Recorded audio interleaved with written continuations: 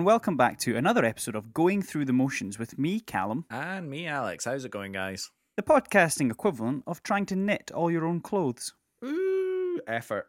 Have you ever knitted, by the way? No, You've never knitted? never. Never. We did the old lockdown, buy a couple of knitting needles, get a bit of yarn. Did you? You know, the old give up after one day situation.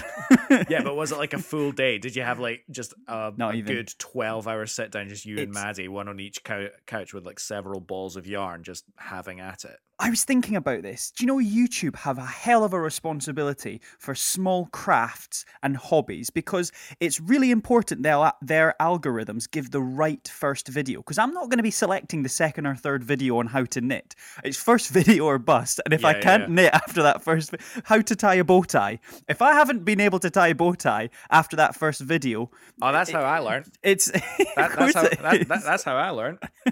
Easy. Yeah, You're What not a else real do- man unless you can tie your own bow tie. No, exactly. What did we do before YouTube? Before you had to learn, you would just have to like ask someone older than you, wouldn't you, or younger than you? But Or- typically, well, I mean, it's a specifically bow tie. Well, probably your dad. yeah. You wouldn't just walk up to someone in the street and just go, "I've not got a clue what I'm doing here," Yeah. and just sort of hand it over to them. Did you know the bow tie one? There is how to tie, but how to tie a tie. That's really ingrained, isn't it? That's ingrained. I mean, you know, in Britain we have school uniforms, and most of those school uniforms have ties. And Yes. you learn how to tie your tie in sometimes primary school. Actually, some primary schools have ties, yes. but mostly Bit of a high achiever if you've done that, I think. yeah, Yeah, absolutely. you think you're a bit better than everyone, don't you? If you Yeah, just can a bit. tie a We weren't tie like at that. 10. We had dirty polo shirts, Yeah, that's right, didn't we? dirty polo shirts, and a You Marks always- and Spencer's Wait. V-neck. Yeah, but you used to always have on those polo necks, like it was almost part of the school uniform that everyone had a stain of some sort. Why would you give Absolutely. 8-year-olds a white polo neck as their uniform? It's gonna be covered in shit 2 days in. 100%. Do you remember those? 100%. But what was very interesting is everyone's tie was tied the same way in first year of high school. But by the time you get to second year, there's so many different variations. Oh, and yeah. lengths and like Some bulky- exotic numbers. Yeah. bulky knots. Oh, the bulk knot with the Bulk- small tie. yeah. Yeah, the Bulky small knot, lead. small Remember those? tie.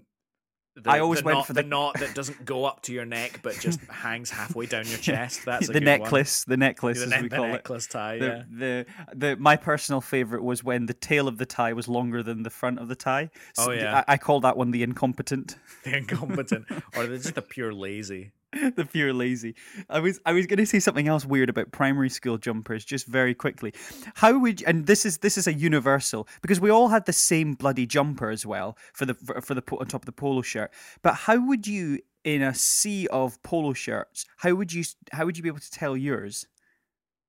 There's a really weird answer to this question, and I know a few people who agree with me. So I'm not the only one. So don't give me the look when I tell you how you find it out. I can't remember. You got to smell it. You can smell your. I know that sounds mad. That is but so I know that weird. sounds mad, but think about it, right? If everyone's got the same jumper, you know your own because you know your own like pheromone. You know your own smell, I'm having a vision. or you know other people's smell. No, but I'm having a vision of you're coming in after playtime or gym or Yeah, something. out of breath. And the teacher You've been and the playing teacher tag. goes and you all dumped your jumpers in a pile because Yeah, just you know fucking it's thrown just it, yeah, anarchy. yeah, trashed it, yeah, 'Cause right it's in a puddle. bedlam in there. It's bedlam in there. And the teacher goes, right, find your jumper. And you've got a whole class of kids passing jumpers around each other for 5 minutes, just smelling all of them, just just bogies all simultaneously. wiping on it, And all this you can yours? hear, Throwing it is around. just Oh, not mine, not Not mine. mine, Here, not pass mine. that one, pass Not that mine. one.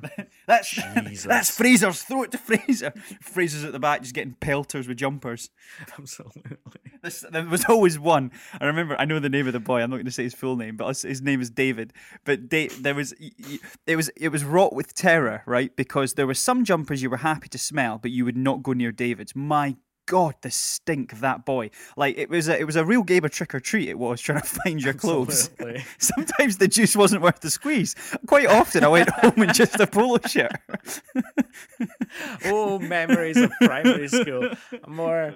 Oh, jeez. We're not, of course, we're not a Primary school what are we? reminiscence Reminiscence podcast. We are, of course, a music and movies podcast, and each week we will talk to you about some of the most meaningful ceremonies that ever take place in Hollywood. Some of the most interesting and some of the most diverse acting, and it's all high and it's amazing. And isn't it the most pinnacle and the peak of everything? No, it's the Oscars. I mean, what a fall from grace the Oscars are really taking over the years.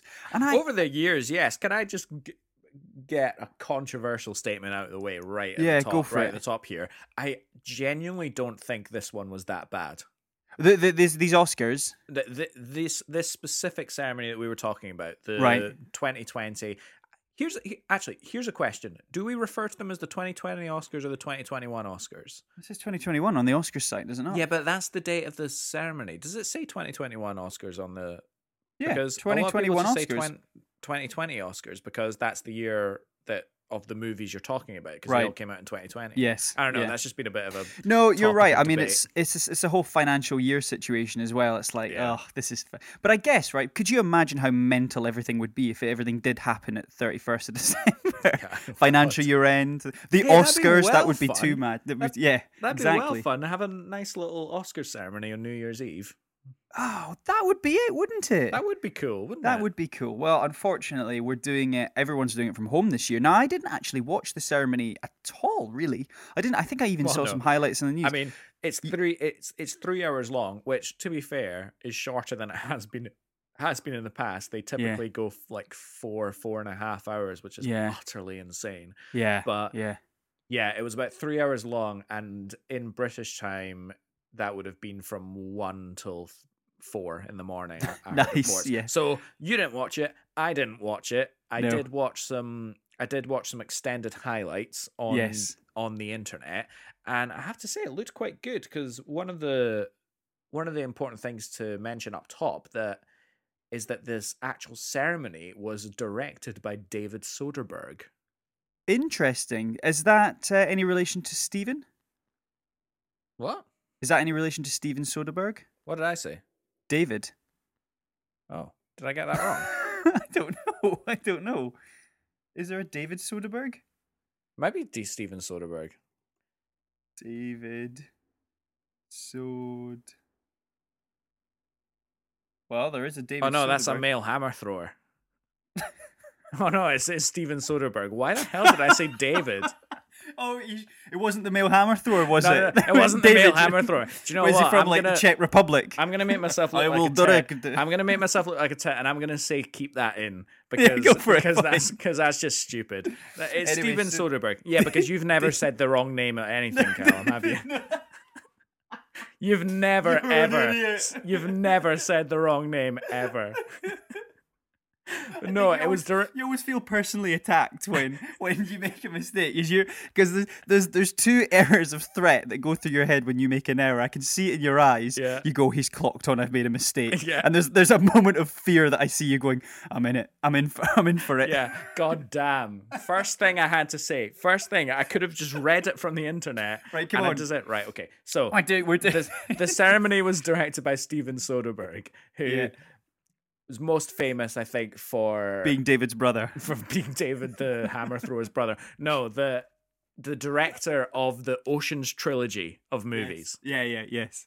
And I think it's safe to say that you can actually see King of quite the a bit of Waves. that influence Oh, really? in the highlights, because I think obviously it's an Oscar ceremony, and in many ways Oscar ceremonies are always going to kind of look and feel the same, but I feel like one of the big differences between now and previous years was there was a lot more time spent camera wise on the recipients and the nominees of all the awards, as opposed to the people giving the speeches and handing Right. out the awards Okay. and things like that. So as far as like camera angles and perspective and things like that, it felt more like a movie in that you were rooting for the people. There was some kind of like dramatic tension in the Ooh. faces.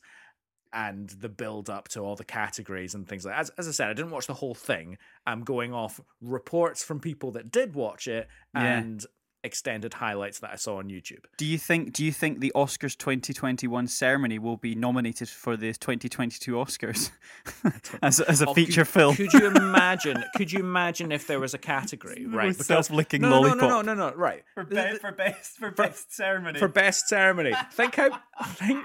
Think how many award ceremonies there are in the year. Yeah. You've got MTV, you've got Tonys, you've got Emmys, you've got all of these things. BAFTAs, goodness. you've got Golden Oscars. Globes.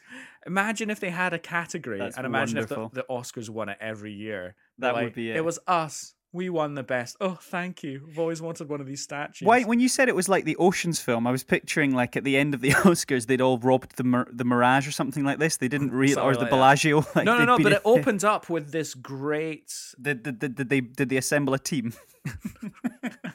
You son of a bitch! Come in. You can always bring up my favorite Rick and Morty episode, but.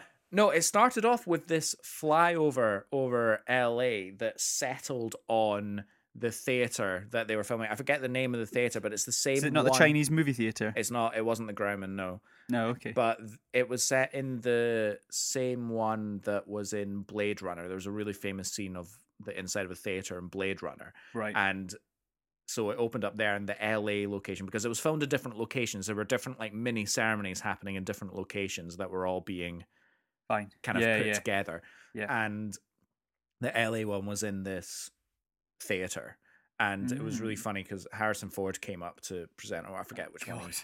And he made smoking a joint. And he smoking a joint came on like just high as a swearing. kite, and he made a Blade Runner racist reference. Oh, okay. No, he made a Blade Runner reference because Blade Runner at the time was very, very famous because you know how there's like 20 different cuts of Blade Runner. Yes, yeah. So he made a joke, and that was because there were so many studio notes, and like the first versions of the movie didn't test well with audiences, right? So he came up and he made a joke about how this was the worst movie ever made and stuff like that, and he said it in that really dry Harrison Ford way, and everybody laughed, and it was good. But we should kind of get on to the actual nominations. And categories. Was that the story? That was a story. That was a story. I thought he was gonna do something just like absolutely call someone out.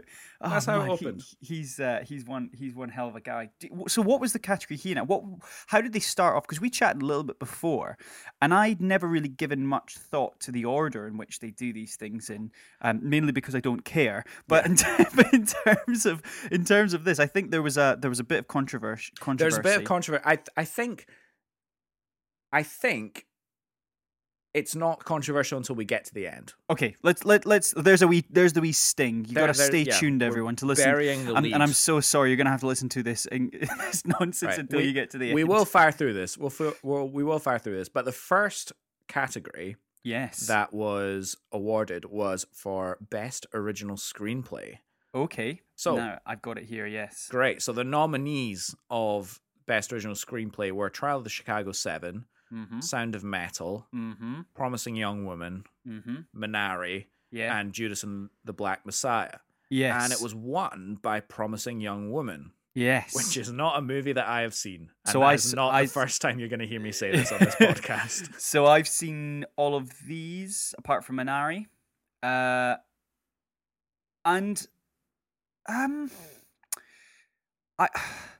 Promising Young Woman it's an interesting film. So to give you the hype, because I think it appears a few times in this. Yeah. Carey Mulligan, I think, is very, very good in it, to be fair. But it's a troubling screenplay, because the story is a woman who goes out to nightclubs.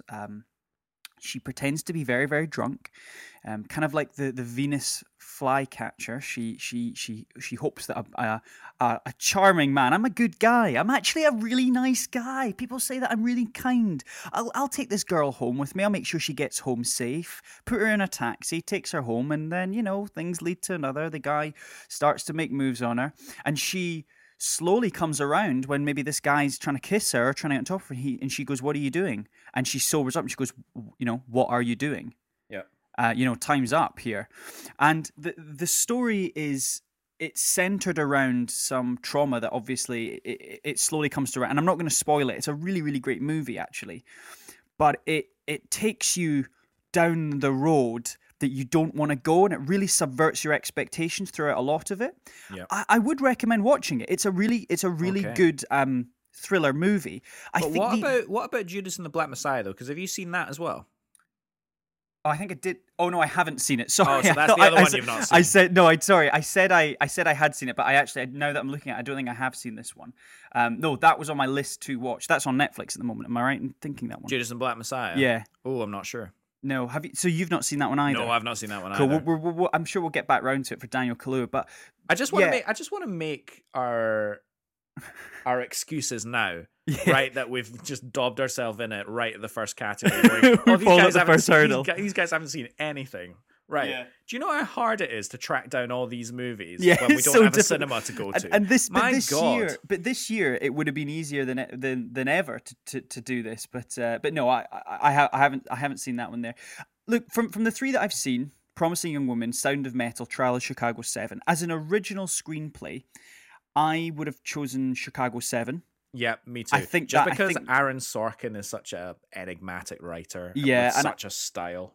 And because I do think Promising Young Woman kind of gets away from itself a little bit. It's really good. Yeah, cool. It's an Oscar winner. It is indeed, as we've just discovered. We move on to the best adapted screenplay, and I'm going to read out the full titles. Oh, fuck, Of- Jesus! Do we have to read the full? I'm going to read Go the for it, full mate. titles of best adapted screenplay. So we have The White Tiger, which is on Netflix and is on my list to watch because my God, that trailer looks insane. Yeah. One Night in Miami, Yes. Nomadland, which Yes. obviously did very well this year. Mm-hmm. The Father, Mm. and Borat's subsequent movie film, Delivery of Prodigious Bride to American Regime for Make Benefit Once Glorious Nation of Kazakhstan. Nailed it. Get on my level. Now again, I'm going to put my hands up. I've actually only seen 2 out of the 5 of these. The White Tiger. What one was that one about? Oh, that's it's set in India. It's kind of it had very Parasite kind of vibes about it. Ah, I do know the one you're talking about. Yes. About like a yes. taxi driver, or he's Yes. he's a private driver, and then he ends up getting embroiled in things he shouldn't, and then I think Wonderful, he moves up in some sort of underworld or something. I'm really keen to watch it. Yeah, Again, it's yeah, one yeah. that I've not heard watched. good things. I've heard good things about it. And I guess we've got a couple. We've got the Minaris, we've got the Black Messiahs, and we've got the Father. Now those 3 movies are going to appear quite a lot. The Father. Can you talk a little bit about the Father and what you know about it, and maybe just kind of shed some light on why? Well, the it most won the important Oscar? thing that I know about it is I've not seen it. So that's the most important thing right up top. But I do know that it's about obviously elderly man who is losing his memory. I believe Yeah, I believe it's it's dementia. dementia. Is Yeah, it it is, dementia? Yeah. And so, and what I've heard is brilliant acting Yep. from Anthony Hopkins. And again, that's Yeah. another subject we're going to come back to later.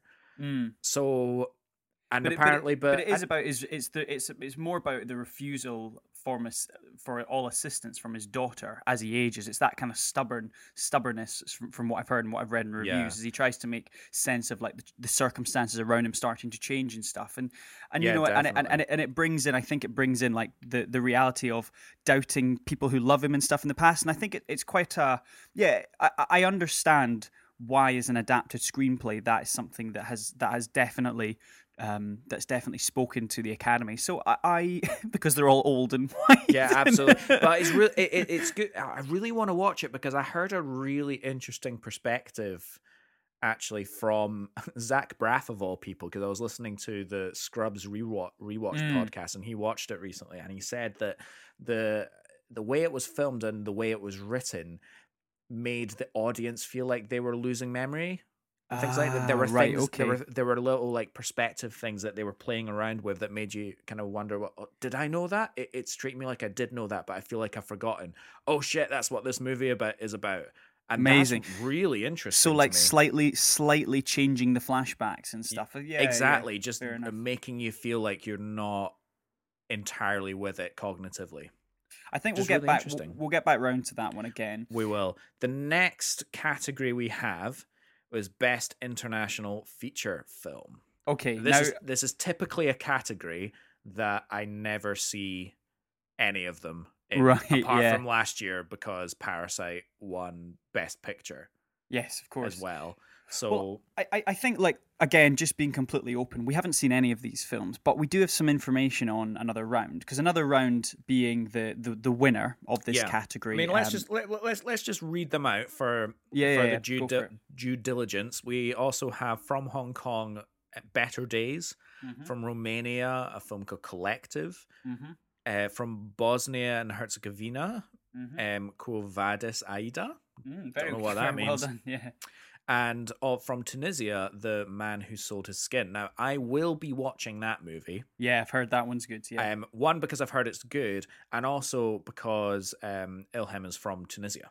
Ah, wonderful, excellent. She's part Tunisian, so she was very excited to see Being nominated. see Yeah, that kind of representation, and yeah, which kind of hammered home kind of how important it is to me, yeah. to be honest, because it is important, and you do get excited when something from Tunisia, which how often is that kind of represented Exactly. in the Oscars? Because it's international feature film. Do you think there would ever be a Scottish film in there?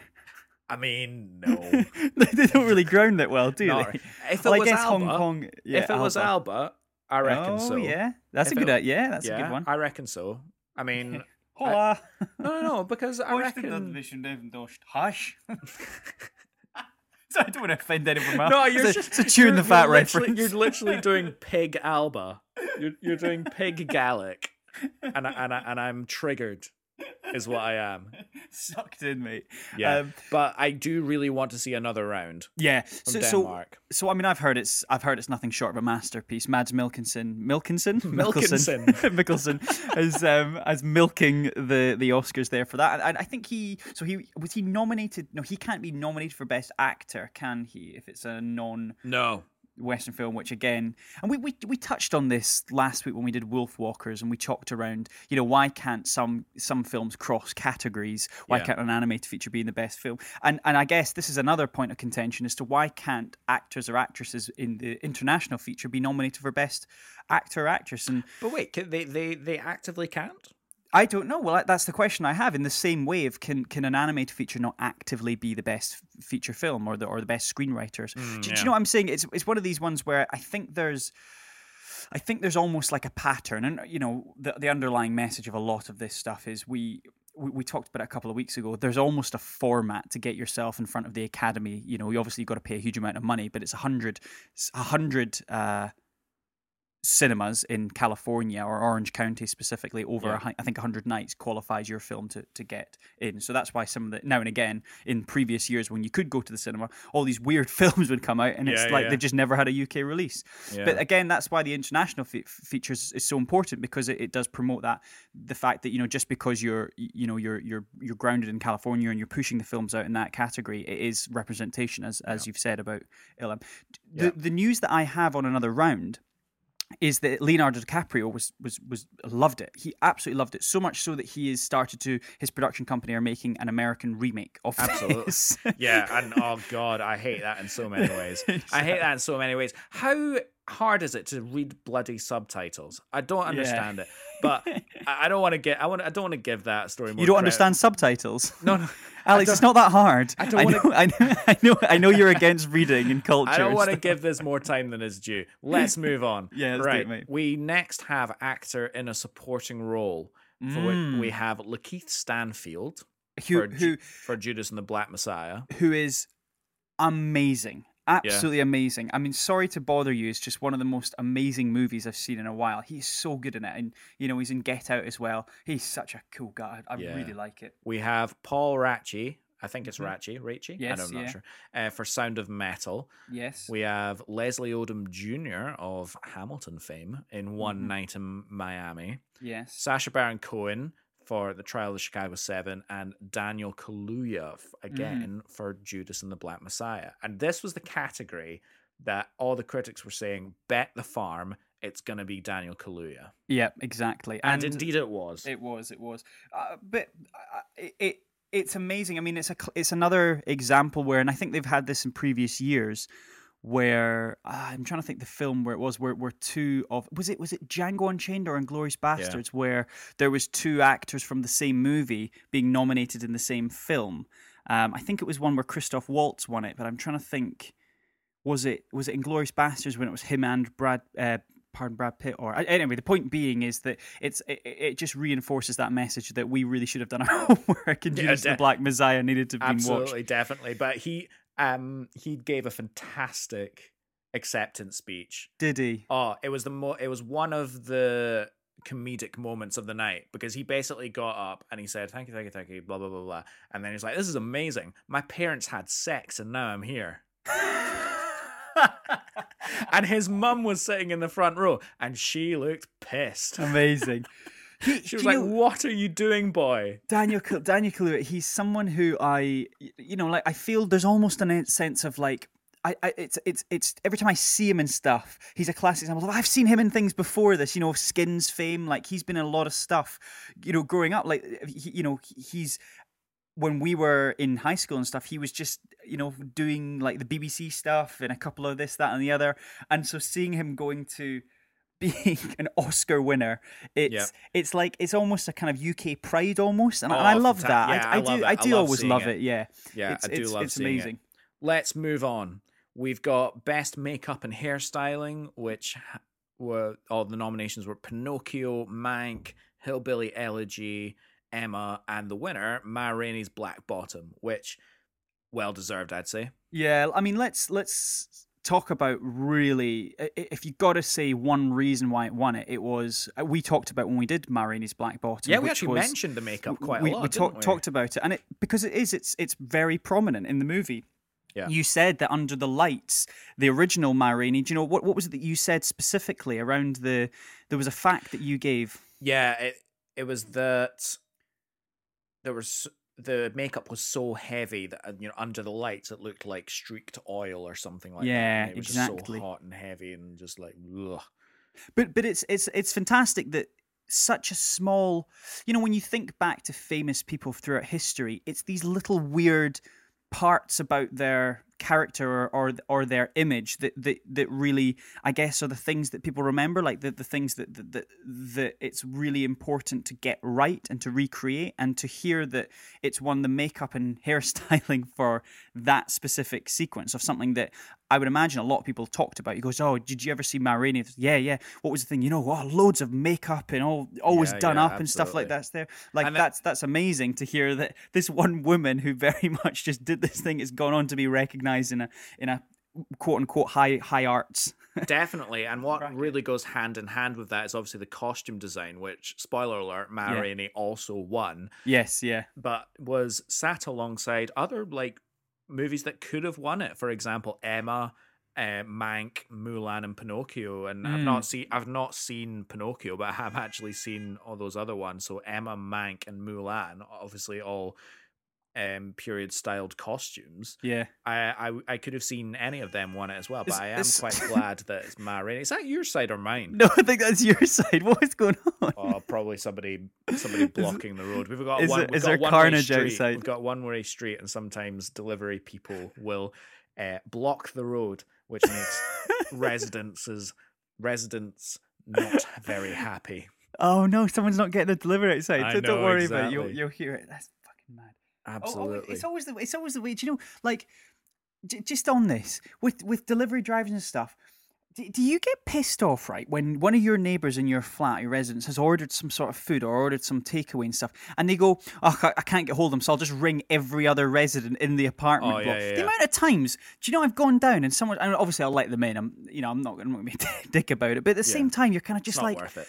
Yeah, but at the same time, in fact, actually, tell a lie. I remember once a delivery driver phoned. It must have been like midnight. It was like a Tuesday night at midnight, and he decided to ring. He goes, oh, your neighbour ordered food. I genuinely was like, I don't care. Don't ring that buzzer again. Yeah, that's not okay. Mental. That's not okay. Anyway, so can you go and let your neighbour's food in, mate? Because the chicken chow mein's getting cold. That's unacceptable. At a point here. No. Right, we come on to one of the big categories, actually, which is directing. So best director. Yes. And actually, looking at the nominees here, I'm about to prove your theory wrong about the best international feature, because Thomas Vinterberg was nominated for Best Director Oh, amazing. For another round. Amazing. for That's another so round, great. which is great. We also have David Fincher for Mank, Lee Isaac Chung for Minari, and Emerald Fennell for Promising Young Woman. But the winner was the director of the movie I watched this morning, Chloe Zhao, for Nomadland, and Yes. very well deserved, I would say. Yeah. I do. I want to talk about Nomadland, and I think we'll get to it when we talk about the final or one of the final categories. Yeah. But if we want to just focus in on the direction that was likely given to the cast and the crew to create that really poignant and actually haunting, and I use the word haunting in a way because it is almost like you're watching people haunt the Midwest. It's like the Wild West, the wagon trail never really ended kind of vibes. But also it's I really wanted. I made loads of notes on Nomadland as if we were doing it as a feature, because I know we kind of wanted definitely. to talk about We're not giving it that kind of time, I'm afraid. No, and we'll get back to talking about those points, but there's a particular scene and sequences, and you'll know what I mean when I talk about the Sparrow sequence. Yeah. Where the direction that was given to the actor who was telling the story, like it just caught you so off guard. And it was almost the opposite of when the camera keeps running as an uncomfortable sequence. Like, it kept running and you just wanted to listen, and the direction must have just been so personable throughout a lot of this movie. And it really shows. It really shows. I think it was a fantastic movie. For some reasons, I do have my thoughts on it for others, but I do think a large part of its success was down to Chloe and her direction. Well, yeah, I'm keen to talk about it more a little bit later, but next category we have is Best Sound. Yes, which is a very interesting. I love this. I love this as a category because, obviously, as a music and movies podcast, part of what we talk about actually isn't music at all, but actually the sound design as well. So this is very much a category that we care about a fair bit. And on here we have News of the World, Mank, Greyhound, Soul, and Sound of Metal. And out of all those, I feel like the right movie won it, which was Sound of Metal. Yes.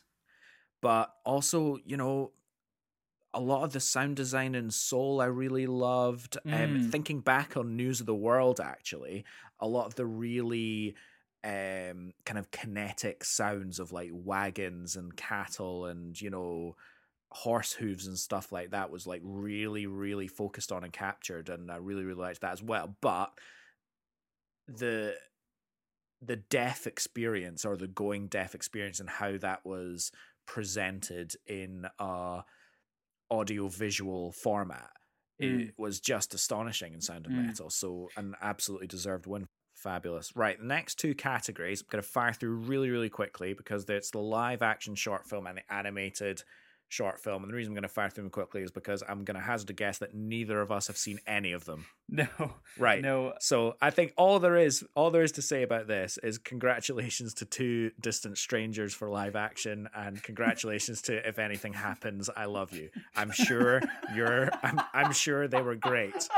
I'm sure that means the world to them for our congratulations on this Tin Pot podcast. We've not seen them. We've not seen them. What do you want? What do you want? But actually, no. Many congratulations. I think it's very well deserved. I'm sure they were. I'm sure they earned it.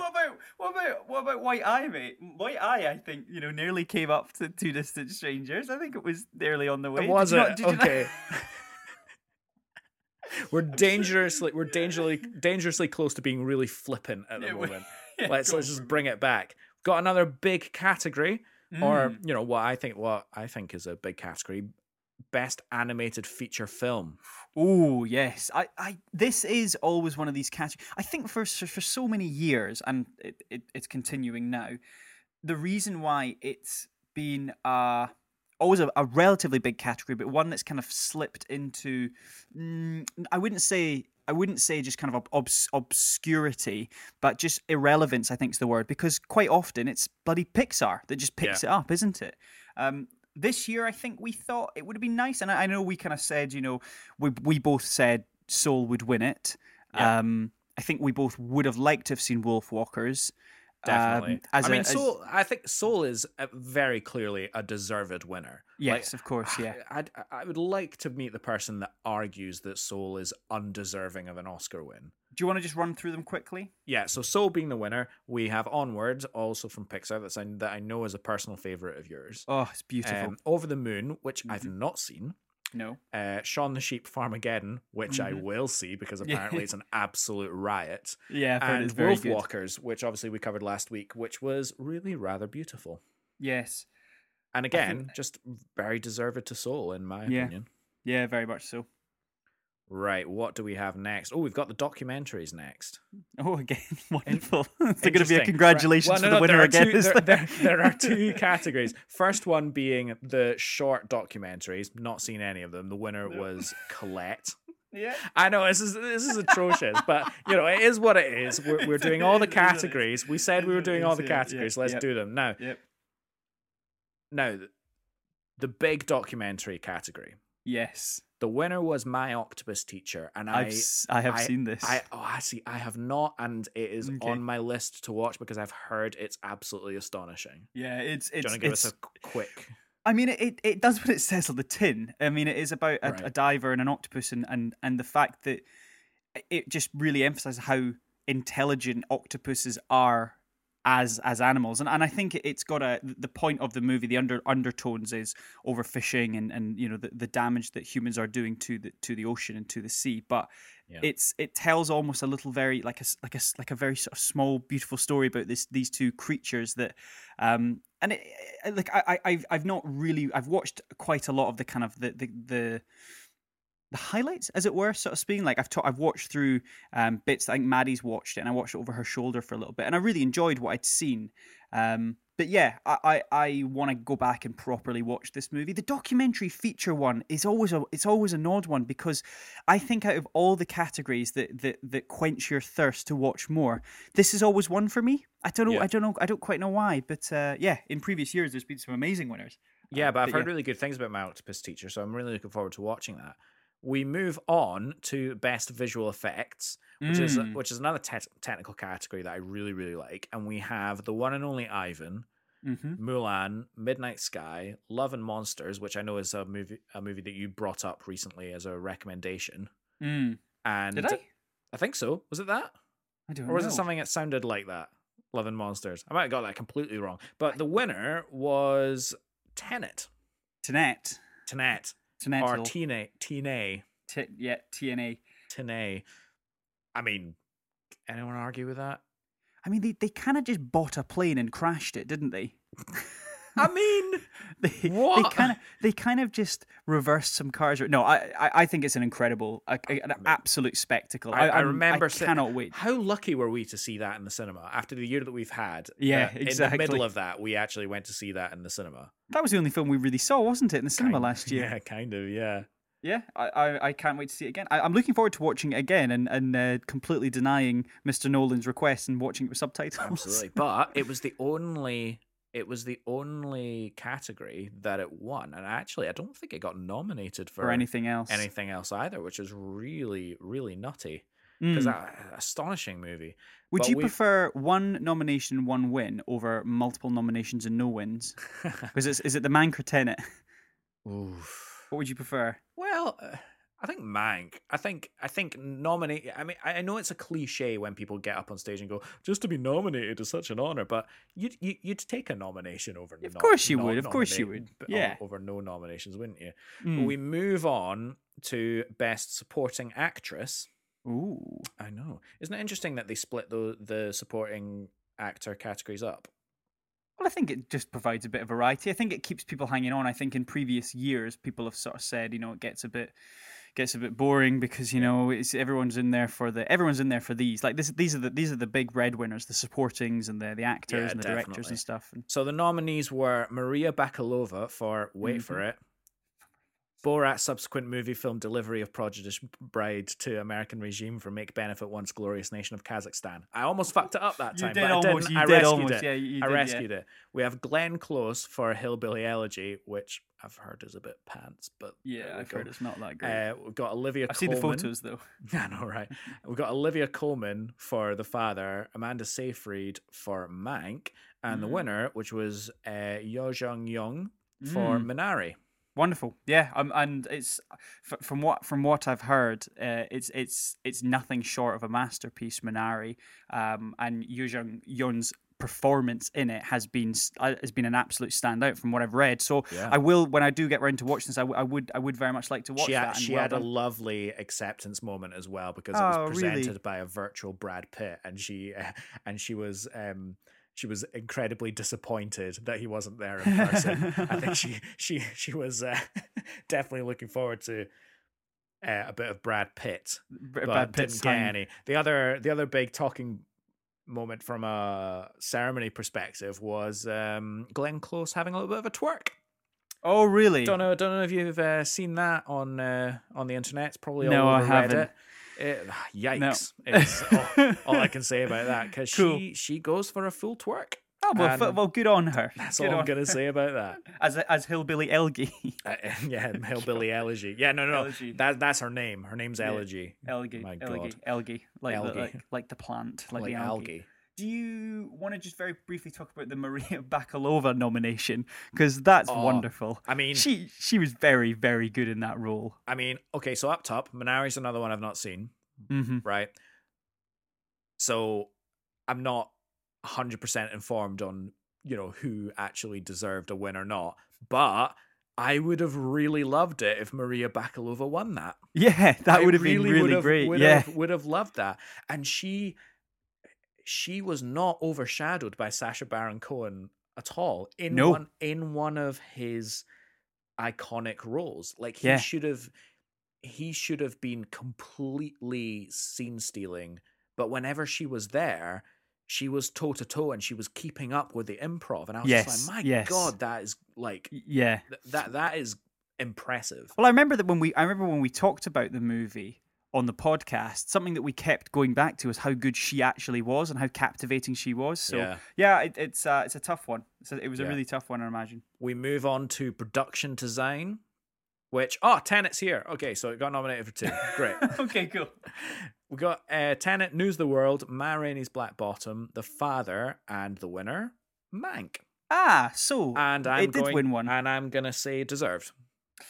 I preferred Ma Rainey's Black Bottom. I think production design. You're absolutely right.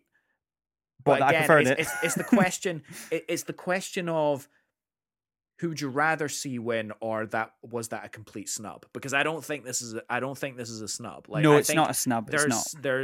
There is a very clear argument to be made for Mank winning that, but also Ma Rainey for winning that as well, because it was they were both incredibly well done. I would say that Mank is a clearer winner for me. Okay. Just because of how the production was presented from a filming perspective. Obviously, we talked about how it was inspired and paid homage to Citizen Kane in that way. I think there was a lot of special things that it did to really earn that win. Yeah. So I'm quite happy with that. Awesome. Yeah. Cinematography? Yes, go for it, mate. Ooh, scrolling. Okay. And wouldn't you know it, it's Mank. Yeah, again. Mank won it again.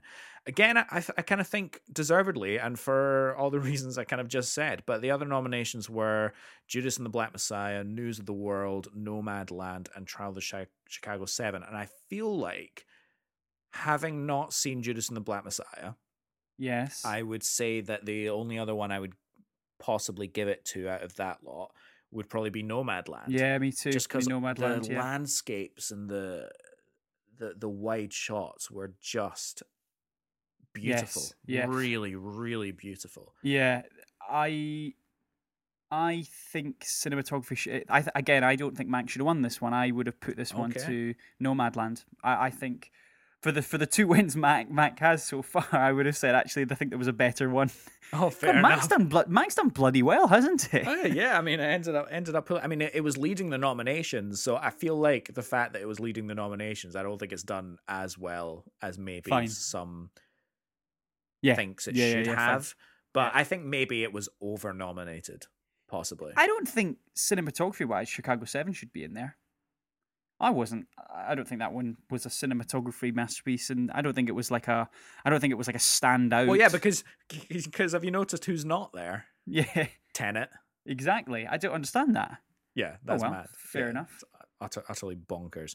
We move on to best film editing. I've got it here if you want. Oh, well, why don't you read these out? Oh, I can take this one there. We have The Trial of Chicago 7, Promising Young Woman, Nomadland, The Father, Sound of Metal. Sound of Metal winning this category. Fabulous. Not much more to say on that. I mean, again, I've seen all of them but The Father. Film editing it's always an odd one, isn't it? Because when it's done well, you really notice it. And Yeah. I don't know. I don't know if it's film editing is one of the ones where I'm like, if I'm watching a movie, what am I actually looking for when I'm asking myself if a film is edited well? Like, what am I actually looking for? What's the boxes I'm trying to tick for this? Well, I think I think for film editing isn't ones that you notice when you're watching a movie. I'm always of the opinion that when you come away and if you really understand that the story was told in a very succinct and clear manner, then you kind of go, well, actually, the editing was done to perfection. And if you think about the pacing of a movie, largely the pacing of a movie is down to script supervisors and editors because their role is very much to put themselves almost like, I think the equivalent almost is like a red team, someone who plays against the movie and kind of says like, and it's a very difficult job to do, of course, because for every scene you watch and every scene that delivers an effect, there's probably minutes, half hour, hour long versions of that, and it takes a lot of. It's almost artistry trying to really find. What are we trying to achieve with this sequence? What are we trying to achieve with this scene? And then finding the correct way and the most succinct way to try and deliver that message or deliver that job to be done. So I of all the technical categories, this is the one that always really fascinates me because I'd love to really get under the hood of this. Yeah. I can imagine that really like appealing to you. But we move on to rubbing our hands with glee because we have the music categories. Here we are. Whoa. Yes. And both these categories, original score and original song, both have my two biggest snubs. Oh, really? In it. Really? Actually, I think I've got a bit of a snub for the original score. Do you want to do original song first? No. We'll do original score first because that's the order it came up in the. Oh, okay. Go for in it. The ceremony. So the winner was Soul. Yes. Which right up top, that is definitely a contender for. I think that's a deserved Oscar win. Yes. However, where I think the snub comes from is News of the World for you. It's from the nominations because we've got Da 5 Bloods, Mank, Minari, and News of the World. Now, Da 5 Bloods had great music, love that. Mank had really great music as well, really like that. Not really heard Minari, no, so not gonna comment on that. News of the World was nice. I don't think it was Oscar nice. How the hell is Tenet not in there? Yeah, that's a really good point. Ludwig Göransson's Göransson's score is nothing short of genius. Yeah, it's amazing. It is amazing. His musical design in that, he scores the inversion. Yeah. The whole concept of the movie, he orchestrates and puts in the music. It's an absolute masterpiece. Yeah, that was a total snub. We've never heard anything like that in scoring or movies, mainly because we've never had a movie like Tenet before, but then that elevates the score to an nth degree. And for me, it should have won. I think I would have chosen that as a winner over Soul. Yeah. And for it to not even be nominated is utterly insane. Well, it was nice to see Da 5 Bloods being nominated. I think that's I'm really a big fan of that film. And that score. Unbelievably great score. Like, undeniably deserved to be there. Tenet should have been nominated. Tenet should have won. Yeah. And that's all I'm gonna say about Yeah, that. yeah. And obviously then we've got Best Original Song. The winner was "Fight for You" from Judas and the Black Messiah. Have you heard this song? No, I haven't. No, the best song's one that I always find out about a couple of months after the category for some reason. Yeah, do you know what's it's interesting is because most of the songs that end up in this category actually have no relevance to the drama of the movie whatsoever. Right, they're all yeah, credit songs. Credit songs. And they're all credit songs, and I wonder why that's Actually, I have relevant heard quite a few of these. I wonder why it's relevant to the Oscars in many ways. Like really. Yeah, I mean, yeah. you've got some exceptions. We have Voice. Hear My Voice from Chicago 7. We talked about that on the podcast and how that functions in the movie. We've got Husavik from Eurovision Song Contest, which is the best movie of the year. We have, how the hell do you say that? IOC? Or Yep, Scene from The Life Ahead. Gonna have to Yep. listen to that. It's gonna be interesting. Yeah. And Speak Now from One Night in Miami. Now, again, this is a nomination snub because Husavik is not the best song from Eurovision Song Contest. Oh, you're right. What's the other one that they sing at the end? No, it's not the one they sing at the end. It's the one that they sing in the Icelandic pub. It's Ya Ya Ding Dong. Yeah, Ding Dong. I'm sorry, but Ya Ya Ding Dong is not only the best song from Eurovision Song Contest, it's the best song of the year in movies. It just is. Ya Ya Ding Dong. Go and listen to it, and more specifically, listen to the lyrics because, yeah. I always thought "It's All Right" was a really good one from. It's from not an Soul. original song. How is it not? What's the other one that's the original song? That because that was the John Baptiste one. But what was the one from Corey Chestnut, "Parting Ways"? The one where the guy was singing it on the subway. I thought that was a beautiful song. "Parting Ways" by Corey was an original Chestnut. song. Yeah. Oh, that's the snub for me. I listened to that song so much. It's such Yeah, a fair. wonderful song. Yeah, fair. But honestly, Ya Ya Ding Dong. Honestly, just get your stuff sorted. What they needed to do was make that the winner and then have Will Ferrell and Rachel McAdams perform it live on stage in some way. Because having Will Ferrell on stage with the long flowing Icelandic hair singing Ya Ya Ding Dong, my love for you is growing wide and long would have just been would have just made it. Would have raised the bar, would have raised the caliber. 100%. Right, big category time. Let's do it. Best Picture. Yes. So, Seen do you know all what? but two. I feel Promising like Young Woman's made another appearance, mate. I know. Wow. But you know what? I feel like the representation in all the categories, like the distribution of other awards for all the movies in this list, were actually spot on. There are no movies in here that haven't been nominated for multiple other categories. Like, because sometimes you get years where there's like a Best Picture and it's not been nominated for anything else. And yeah, you're I know like, what you mean. well, how can it be the Best Picture then if it's not out? It's not. Well, didn't excelled Parasite in- did Parasite not find itself into that weird category? I can't remember well enough, to be honest. But in this list, we have the winner, which was Nomadland, The Father, Judas and the Black Messiah, Mank, Minari, Promising Young Woman, Sound of Metal, and The Trials of Chicago 7. And all of those are ones that we've talked about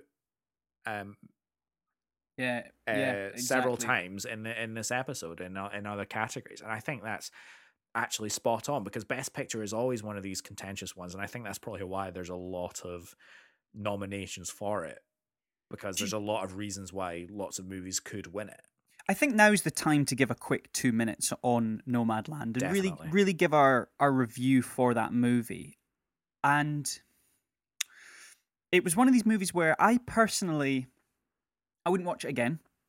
And I probably wouldn't recommend it to anyone. Ooh, see, we definitely differ on that because I agree that I wouldn't necessarily watch it again. Wouldn't necessarily watch it again. I could watch it again.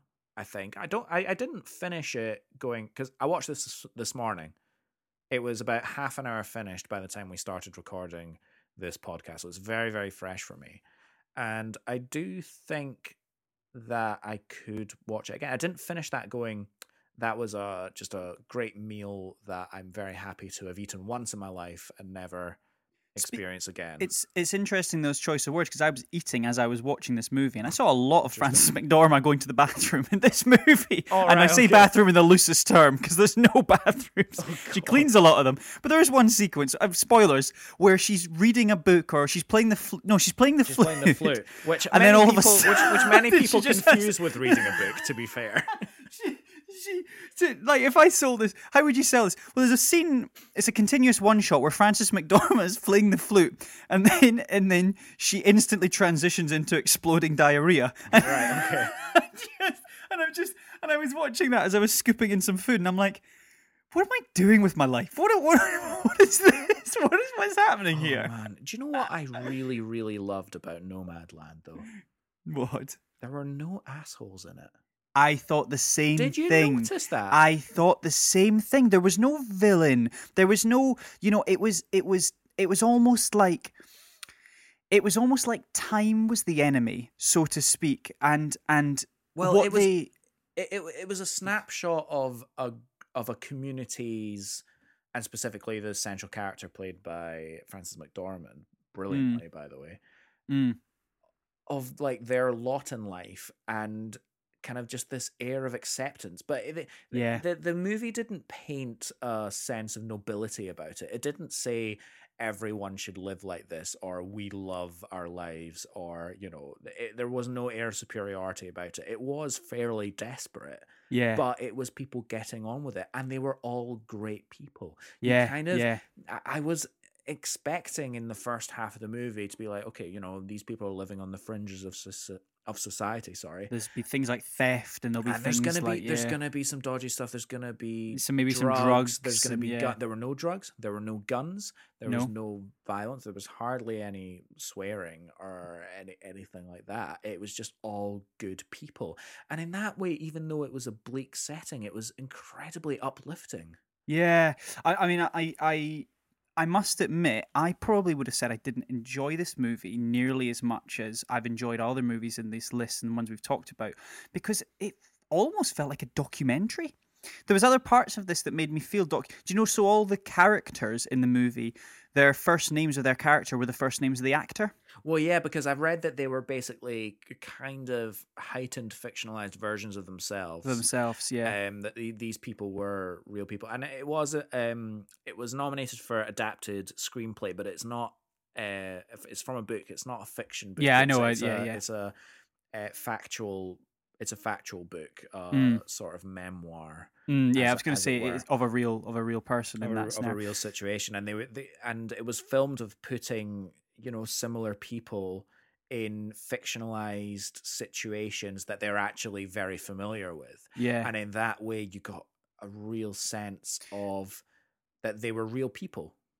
But if I could talk about one sequence in particular, and again, I said it before, the Sparrow sequence, where I forget the name of the character who sort of says to Fern, I've got cancer, I've got 7 months, and I'll head back up to Alaska, and maybe we'll see each other again, maybe we won't. And it was just that acceptance of maybe I'll see them again, maybe I won't, but I'll always remember, and it was, as you said, acceptance. But when she's talking and you can see her and the actor herself, she's an old lady, but she has a real, I know it sounds weird to say, she's very symmetrical, very quite like a very beautiful elderly woman who's just who's clearly had a in our eyes a tough life, but actually in her eyes she's had a wonderful life, and actually you can see it in her face and the way she tells that story and stuff. And obviously a lot of that comes from the acting and the direction, which we talked about. But that caught the two of us completely off guard. Definitely. I mean, the two of us were welling up. Like, it was beautiful. So yeah, I can see why this won Best Picture. Yeah. Would you have given it to a different movie?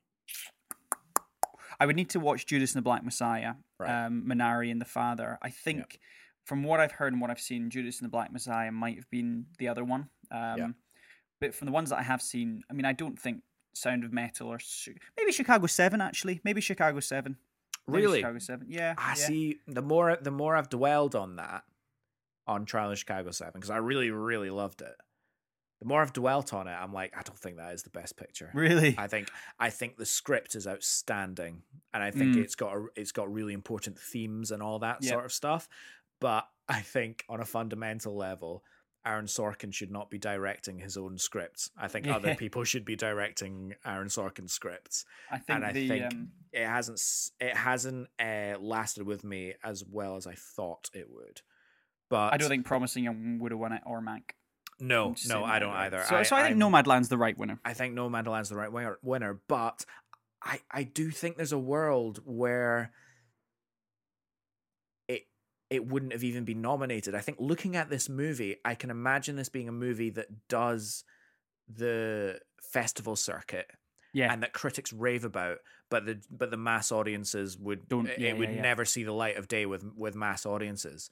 And I feel like the Oscars have done a really good job of giving Chloe Zhao that platform, and whether or not that's because they're looking for more representation in the Oscars, or because, as we're about to talk about, she's directing a big Marvel property, Yep. so they're propping her up there, or for whatever other reason, this movie has been given a platform, and because of that platform, it has done exceptionally well. So I kind of applaud the Academy for that, frankly.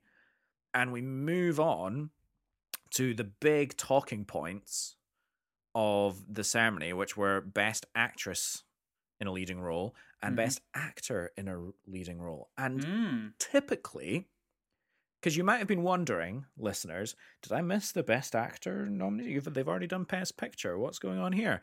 So, this is the big thing.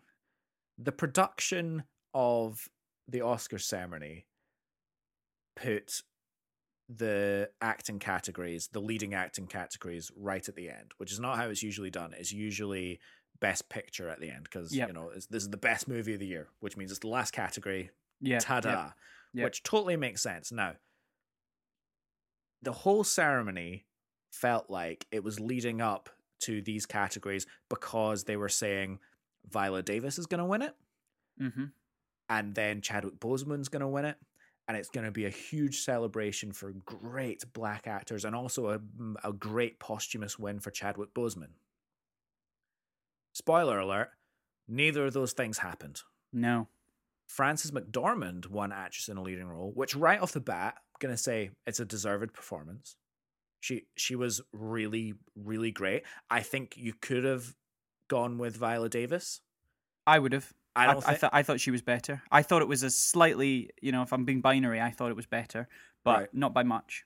Yeah, but I mean, the performance of Frances McDormand is definitely worthy of recognition.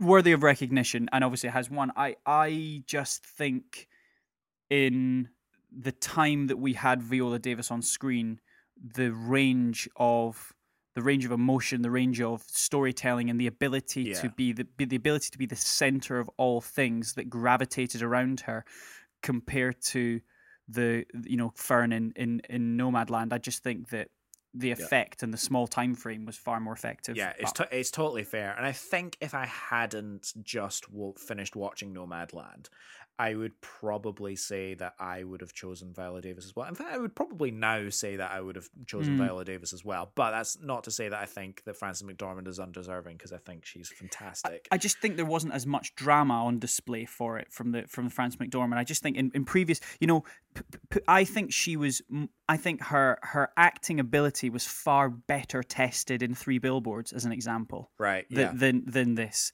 And all that Nomadland made me want to do was watch Three Billboards. Like, that's all it made me want to do. And we kept talking about Three Billboards as we were watching this. That's an incredible movie. It is an incredible movie. Oh, I mean, the Oscars is littered with those examples of actors that win for roles that were clearly not their best. One of the big things is I think Martin Scorsese winning directing for, like, was it The Departed he won directing for, whereas that's clearly not the best Martin Scorsese movie. No. And that's like one of the biggest. Some people really love that movie, but it's very clearly not his best. Yeah. And the big snub and the big anticlimax of the evening was Anthony Hopkins winning Best Actor in a Leading Role over the presumed frontrunners, Chadwick Boseman and Riz Ahmed. Because we were waxing lyrical about both those things. Now, granted, we've not seen the father, but you do get the sense that the Academy assumed that Chadwick Boseman was going to win.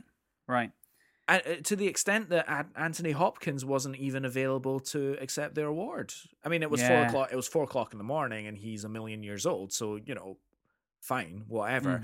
But don't change the order of the categories to end with a category that, like, you've got to be damn sure that Chadwick Boseman's going to win it in order to give yourself kind of like that parade, as it were. And it just ended the night with such an anticlimax. Yeah. Because obviously Chadwick Boseman cleaned up at all the other Golden Globes and all these, all the other ones.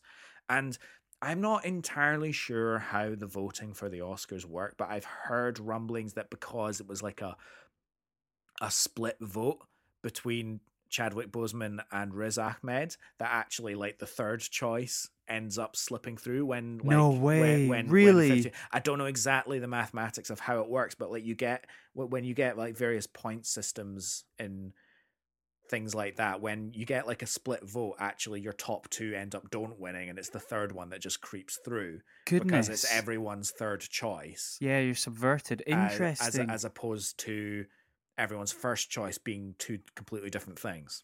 Interesting. So it's very, very interesting. And I've heard really good things about Anthony Hopkins' performance, but I've also heard that it's a little bit hammy and over the top from other critics. But I've heard the word like very theatrical is what I've heard. Very theatrical. Yeah. I've heard chewing the scenery mentioned a couple of times. But I mean, again, a bit disappointing that Chadwick didn't win it, but yeah. Well, there we have it. That is the quick run through of the Oscars 2021. I mean, I guess just really coming back to the point, this obviously, it's a ceremony. It doesn't mean anything, any of this stuff. No, like it's like it's equivalent of our employee of the month, if we're really getting into it.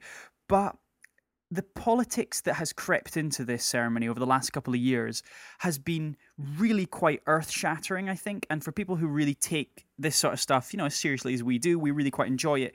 It gives quite a lot of direction and talking points, and actually really reinforms the art that is available to us. Yeah. And I must admit, as a warning, I don't think the typical trajectory of these type of awards ceremonies is trending in the right direction for a lot of stuff. I think there's the controversy that boils over for a large part of this is moving in a pretty unsatisfying way for me, as far as I'm concerned. Yeah.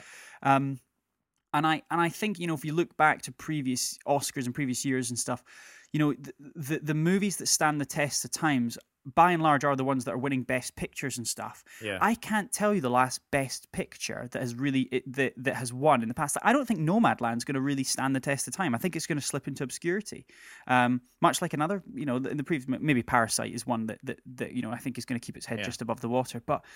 It's the way with these things, isn't it? I think there's Oscar movies and then there's good movies. And we chatted about this, and I think our conversation keeps circling back round, which is the animated conversation we had the other week of, like, why are typically audience pleasers good movies starting to slowly remove themselves from this, and the separation between the common person watching the movies and the actual Academy voting for them is that divide has never been bigger. Yeah.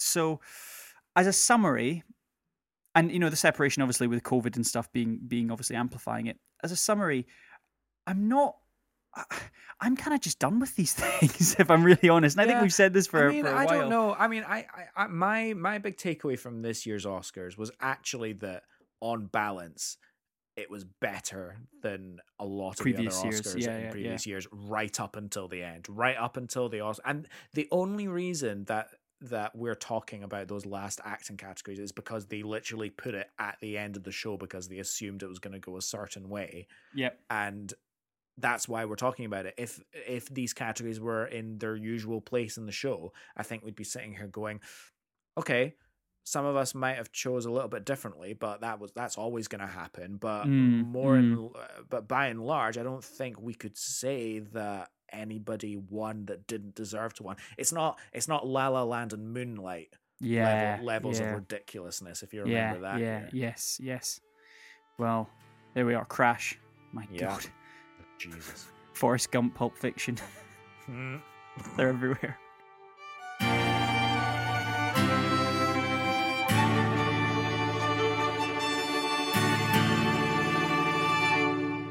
Moving forward? Yeah, let's move. Now, we sound a little different, again, because we for the second or third time in a row, we've done Moving Forward, recorded at a different time. Absolutely. Of course, this is just so that we can get the freshest of takes. We record the Moving Forward section minutes before we released, so that the second you hear it, it's as fresh as it can be. It's hot off the press. It's nothing to do with the fact that you had to go away and teach or anything like that. It's nothing to do. It's always to do with you guys. You are at the start of this. Income or anything like that. Money, wages, things like that. I think I've got to eat. Yeah, get it so you can survive. Paying rent. Paying rent so you can exist. Yeah, that's the one. Because all we are is our worth is our money and our eating, and then shitting it out, and that's all it is. Circle of life. Circle of life. Yeah. And that and the Misfits trailer, of course. That and the Misfits trailer. My word. Now this was an interesting one because in a bit of a role reversal, I was the one that told you about this trailer. Yeah, usually it's you me usually sending the trailers. tell me about trailers, but I sent you this one. What did you think? Alex, this trailer looks like it was created by a man who's just stepped out of a time machine from the year 2000, because this trailer looks non-stop action-packed, and this trailer. But you say that like it's a negative. Oh, it looks amazing. It makes me just want to put on my baggy jeans and my polo shirt, pull the collar up, put on some Oakley shades, spike up my hair at the front, bit of Lynx Africa. This is awesome.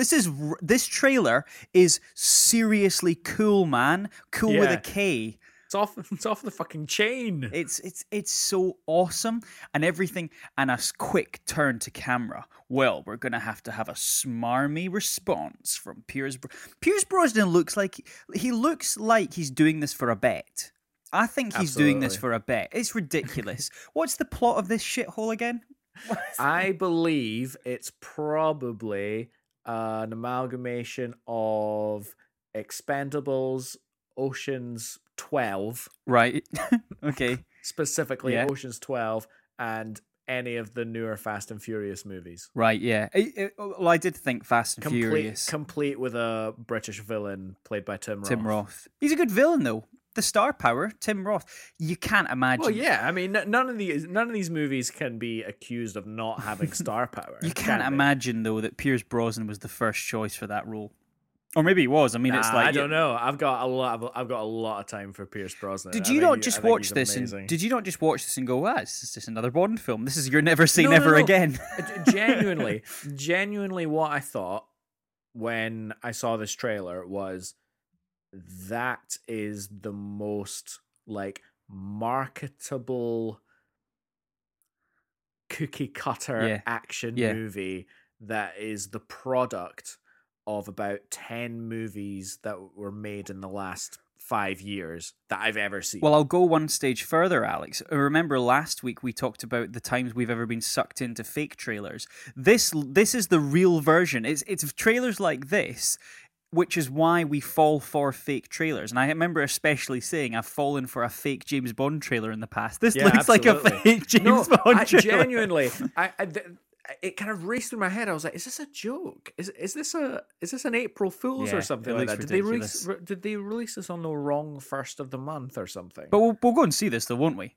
Oh, aye, definitely. We'll definitely go and see it. Yeah. I want some big ass explosions on screen. I want to see cars jumping between skyscrapers. I really hope the Misfits reopens and resaves cinema, because Tenet. Remember Tenet saved cinemas last year, so they were all saved. Yeah. That's what we needed to worry about. What we needed at the second wave was an aging Pierce Brosnan. Did we know that's what we needed. Absolutely. We did get an aging Pierce Brosnan last year with a extremely questionable Icelandic accent in my favorite movie of the year, Eurovision Song We're back Contest. at it again, yeah. I mean, I for you, know. it's been seconds, but for us, it's been 24 hours. And Alex, you're keeping up your habit of talking about Eurovision every single day Well, for a that's a week. bit just because it's a bloody fantastic movie, mate. So you've been sponsored to talk about Eurovision every single day for the rest of the year. How much money have you raised so far? Just to bring that into just to bring it into conversation. I think the technical term is truckloads. That's it. That's it. So, Dumpster truck just full for of money. just for context, listeners, Alex is being sponsored to randomly bring up the film Eurovision into every single conversation for every single day for the rest of 2021. Absolutely. Be prepared, world. Could you imagine that? Speaking Nonsense. of trailers, mate, I pushed the Luca trailer over to you. Absolutely. The second Luca trailer. It's looking wonderful, and the colors are popping. The accents are American. It's just or God. American Italian. It's American until they have to say something stereotypically Italian. Yeah, and exactly. Then all it's of a sudden Italian. it's Italian, and I wonder how many of them will sound like New York Italian. Do you think this might get a bit of backlash for that? I was thinking it as I was don't watching. I'm know. like, can you really get away with this sort of stuff anymore? I mean, obviously there's a huge movement at the moment. I can't remember who it was specifically. I think it was Angelina Jolie or someone who's specifically sort of saying things like, if you want a trans... If your character's a trans character, cast a trans actor. Don't and then you disseminate that down to other roles. LGBTQ is another example. Don't cast someone who that the point of the representation is for people to actually be represented and get the opportunity to represent. And I mean, whilst this obviously isn't quite as political, I guess it's similar story in that if you're going to tell an Italian story. As you want representation, get some Italian actors in there, and I don't know. I mean, is that wrong of me? No, not part of really. me I mean, thinks after that's all, going to happen, but there's going to be a bit of all, backlash. Brave was all Scottish. Exactly, Brave was all absolutely. Scottish. Although to be fair, that didn't stop the Americans thinking that it was Irish. To be fair, Oh, that's fair enough. That's fair enough. So I think in this time they're like, why bother? Well- why bother? They're going to get it wrong. They're going to think they're Greek. But Wolfwalkers was a wonderful Scottish film. So I can understand why absolutely. they don't mix the two up. It's actually very interesting that you brought up Wolfwalkers, actually, because Mm-hmm. I was talking to my sister about Luca. And Right. She was saying that it looked to have a very, very similar plot to one of the earlier movies of that animation studio that made Wolfwalkers, Song of the Sea. Song of the that's all about Sea. kelpies. Because that's all about kelpies. Oh, very And good.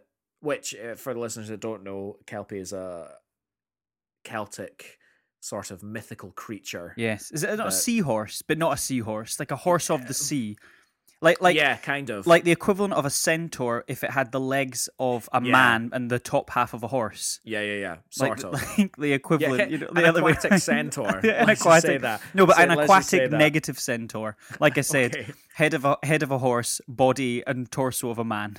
Right. Okay. That's what it is. That's not going to give me nightmares at all. Yeah, a horrendous. It's constantly screaming as well. The kelpie, constantly screaming. Yeah. Doesn't No, stop. But my sister was suggesting that because she watched the trailer for Luca that it looked to be fairly similar plot points actually. Yeah, well, I'm sure it's just a copy and paste, and it'll win the Oscar. So what I mean? It's just- It's like we saw Song of the Sea, and we thought we're Pixar, so we get auto wins. But it's even worse, isn't it? Because for Tom, because some of the Song of the Sea didn't obviously win the Oscar that year. Wolfwalkers not one because it lost out to Pixar. So it'll probably just continue this way until the end of time. I do want to reiterate though that and I did say it earlier that I do think Soul deserved to win. Yeah, over you did say it. Wolfwalkers. You did say I it. did Yeah, say yeah, that. Yeah, you did say it. Yeah, Yeah. you did. I thought you were going to reiterate more about Eurovision. Oh no, absolutely, absolutely.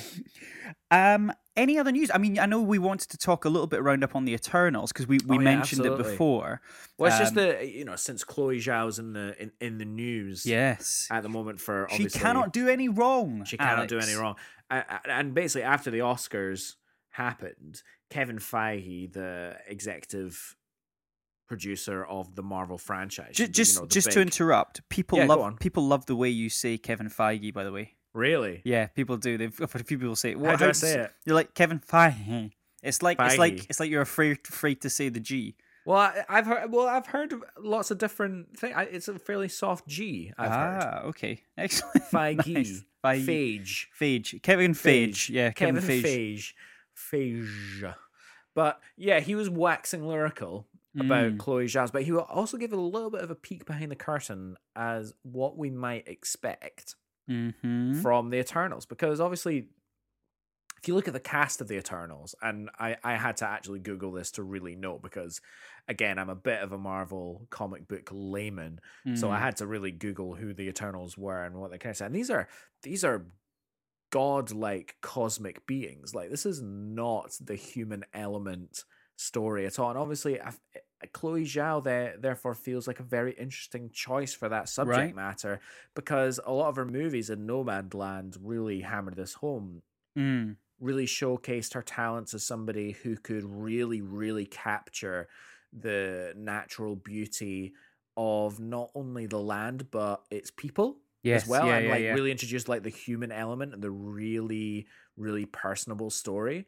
And Kevin Feige was really, really laying into the fact that that's what she was bringing to this huge sci-fi effects heavy world, like to make it tangible and beautiful and relatable. And I was like, oh wow, I mean, if you can get that on that platform, then that's probably something pretty special. And to have the chief exec sort of, doubling down on that, months and months before release, they've still got quite a lot of post-production to do. I'm assuming. I don't know. It might be mostly done. I don't know. Let me just find out. I mean, where we're at with it, because I'm so excited for this movie. I mean, the more I see about it, the more I'm like, this is going to be this is going to elevate the MCU. I mean, that is really what we're doing. We're seeing lots of articles saying that it's really gonna change the game. Apparently, they've not done much green screen either. I mean, Kamal Nanjiani's gone on record to be like amazed as to how many practical effects they've used. Yeah.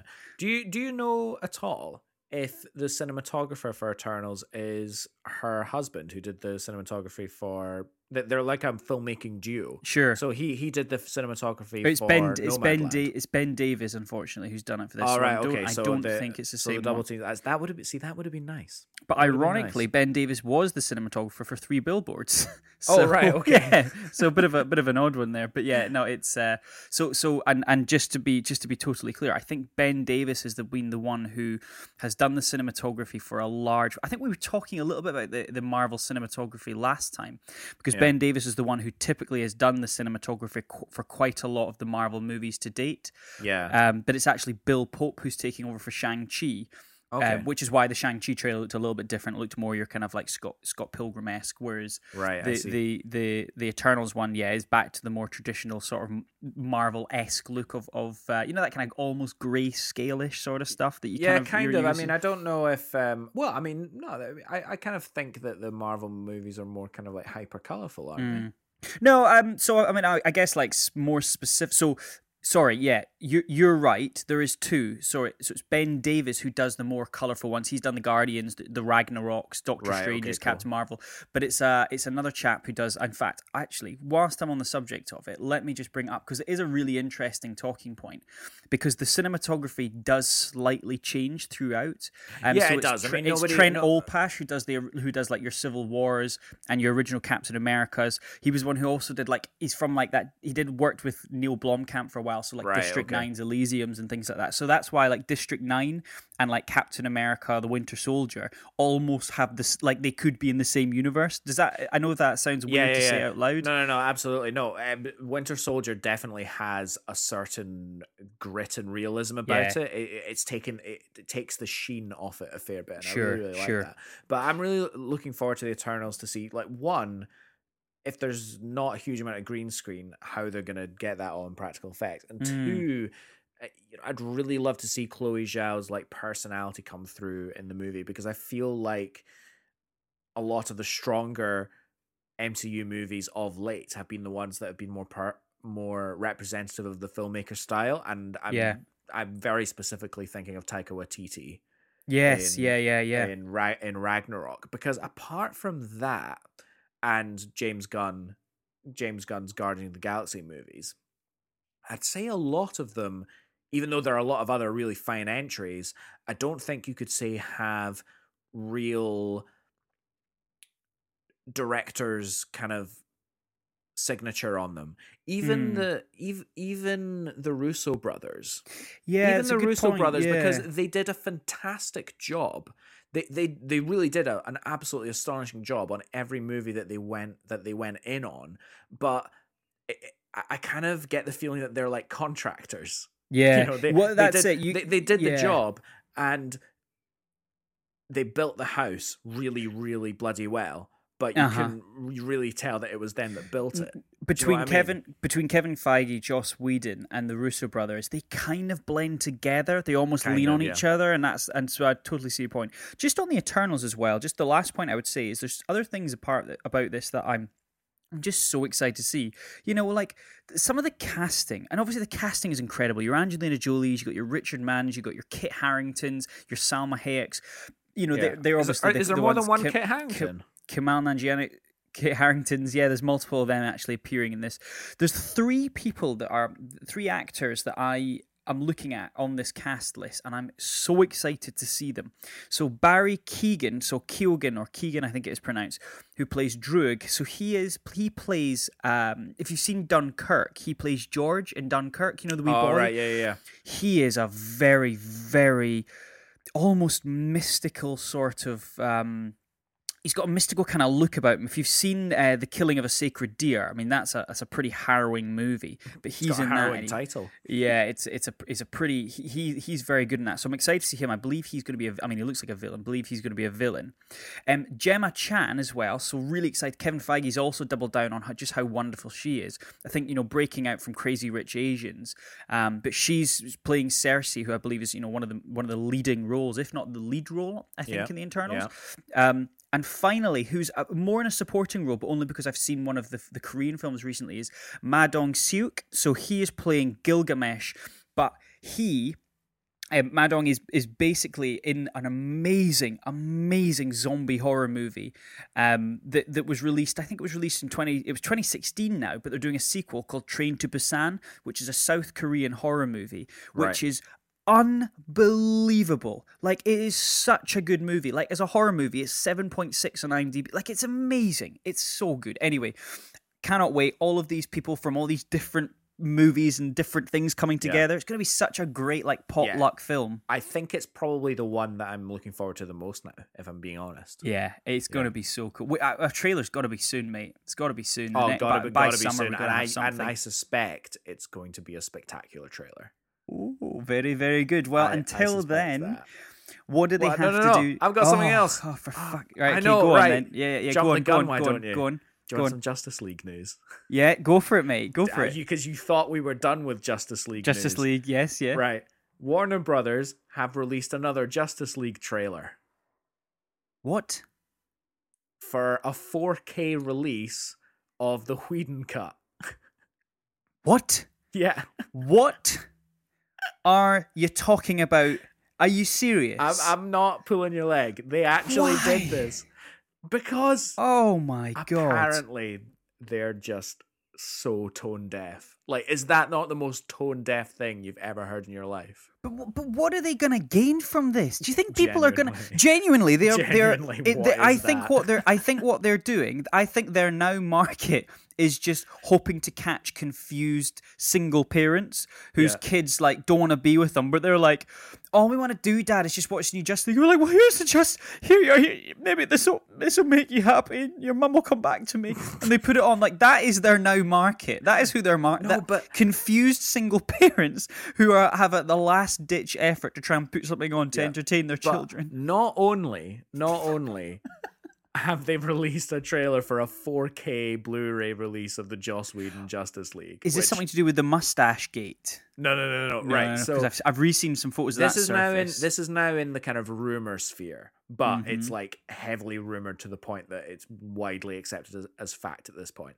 that Mm-hmm. Warner Brothers, after releasing the Snyder Cut on HBO, have introduced a gag order for all Warner Brothers employees not to talk about the Snyderverse.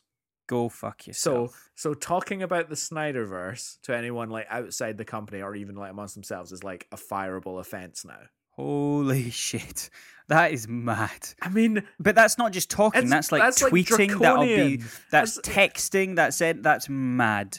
Right. Genuinely, there's like a gag order on the Snyderverse Yeah. and yeah. a 4K release of the Whedon cut. That's wonderful. I mean, it's hilarious, isn't it? I mean, it is Yeah. absolutely hilarious. When you actually sit back and you look at that and you go, like a month after everyone received the Snyder cut of Justice League so well, like because it did numbers for a 4-hour movie that's really very very niche. That did numbers, and then a month later they were like, well, that was fun. That was interesting. It was a good experiment. Right, let's get crack on with the 4K release of the real version. But they weren't. But the mad thing is, right? In no universe can you tell me that they were going to do that 4K release regardless of the Zack Snyder. But surely that's exactly what they were planning, and That's the point I'm making. Listened. Yeah. That's the point I'm making. Is that they weren't gonna do it, and like Joss Whedon's Justice League would have that's it, done, finished. If there was no Zack Snyder cut, they've only done this 4K in retaliation. They've only done it in retaliation. Yeah. There was no long-term plan to release that in 2021. It's just laughable. It really is, because if we're nuts. talking quality of movies and like audience reception and all that, the Zack Snyder cut, the Snyder cut of Justice League should have absolutely murdered and buried the Whedon cut. Yeah. But apparently not. It's got new life in 4K. Notice how they're not like Infinity War and Endgame aren't getting all this treatment. Like, it's like, cool, it's out there. Go and see it if you want to. Like, it's as good as we want. They're finished. Like, it blows my mind. To be honest, they probably will be, won't there, one day? No, they've got 4K editions. Oh, really? Do you think there'll be an equivalent of the Lord of the Rings with all the deleted scenes? There's one stuff? coming out this summer, and I'm getting it. Really? And I'm getting it, and I don't care how expensive it is, because it's going to be in a really beautiful box, and it's going to have all 6 movies extended in 4K with like loads of special features inside, and it's going to make me very all 6 happy. Of the actual Avenger movies? No, Lord of the Rings. Oh, fuck me. I thought we were talking about the Avengers. No, you brought up Lord of the Rings. You said I know, and I was talking about the Avengers. What do I have to do now, Alex? Right, you need to go onto the Apple Podcasts app, find us on there, give us a cheeky little 5-star rating, and perchance a review. It's got to be cheeky. Perchance a review. The review can be cheeky as well. If you don't want to give us a review, you can tell us your favorite movie. You can tell us your favorite soundtrack. Yes. We love to see all of it. You can also find us on loads and loads of other platforms where you like to listen to your podcasts. If you want to get more directly in touch, as many of you have, with the podcast, we have an email address. That is at motionspod@gmail.com. We're also on the gram, so please join us for any of the fun conversations that we're kicking off on there. And thank you once again to KTC Graphics Designs for our wonderful artwork. Alex, next week, normal TV will resume. Right. The service is back. Everything's over. The procedures, the festivities back over. You know, we've done a lot of highbrow shit recently. We've done a lot of highbrow shit. Do you want to do something dumb? Let's do something stupid, dumb, silly, something that stinks, potentially something that's a fun ride. Do you have anything on the top here that you want to pronounce right now, or do we do this offline? Because we got a few. We do. We've got a few. The email, I've got popcorny and relatively recent. Does that go tickle for it? your interest? Let's do it. Is it? But it's on the email as well. This one, the one that you're thinking about. Oh, it's not. Is it on the list? Okay. So no one's emailed. Okay, so this is just you. This is me. Is that you just ignoring the fans? Is that what you want? Yeah, that's the message you want to come out. No, you don't care what they say or what they think. That's what you're. Just be clear. That's what you're saying now. You don't care what the fans say. You don't care about anything that they want, and you're just looking for yourself. That's right, though, isn't it? Yeah, I mean, they cool. They don't run this podcast. Got it. Yeah, my name's on the copy, right? Got it. Nice. It's not even yours. It's all mine. It is actually. Exactly. I don't even know what I'm doing here. I'm a contractor. Right. You can say no to this. Do you own me? No. Am I your employee? No. Right. You can say no to this. But how would you feel about two giant monsters beating each other up. Are we doing these, are we? We got it. But I've not watched these. I've not watched any of them. I've got a lot of watching to do. I've got a busy week next week. Can we hold off? I want to put a pin in that because genuinely, I can't remember them well enough. And I really want there to be no... One's called King Kong and one's called Godzilla. That's all you need to know about. What I want is for none of them to have any interesting music whatsoever. And we just have... and we just have monsters beating each other up and doing cool shit for a couple of weeks. That's just what will make me happy. We'll do something different next week. We'll do something different next week, but I promise you we will do that pretty soon. But until then, thank you very much for listening. And we'll speak to you again very soon. Bye now. All right, guys. Ta-ta.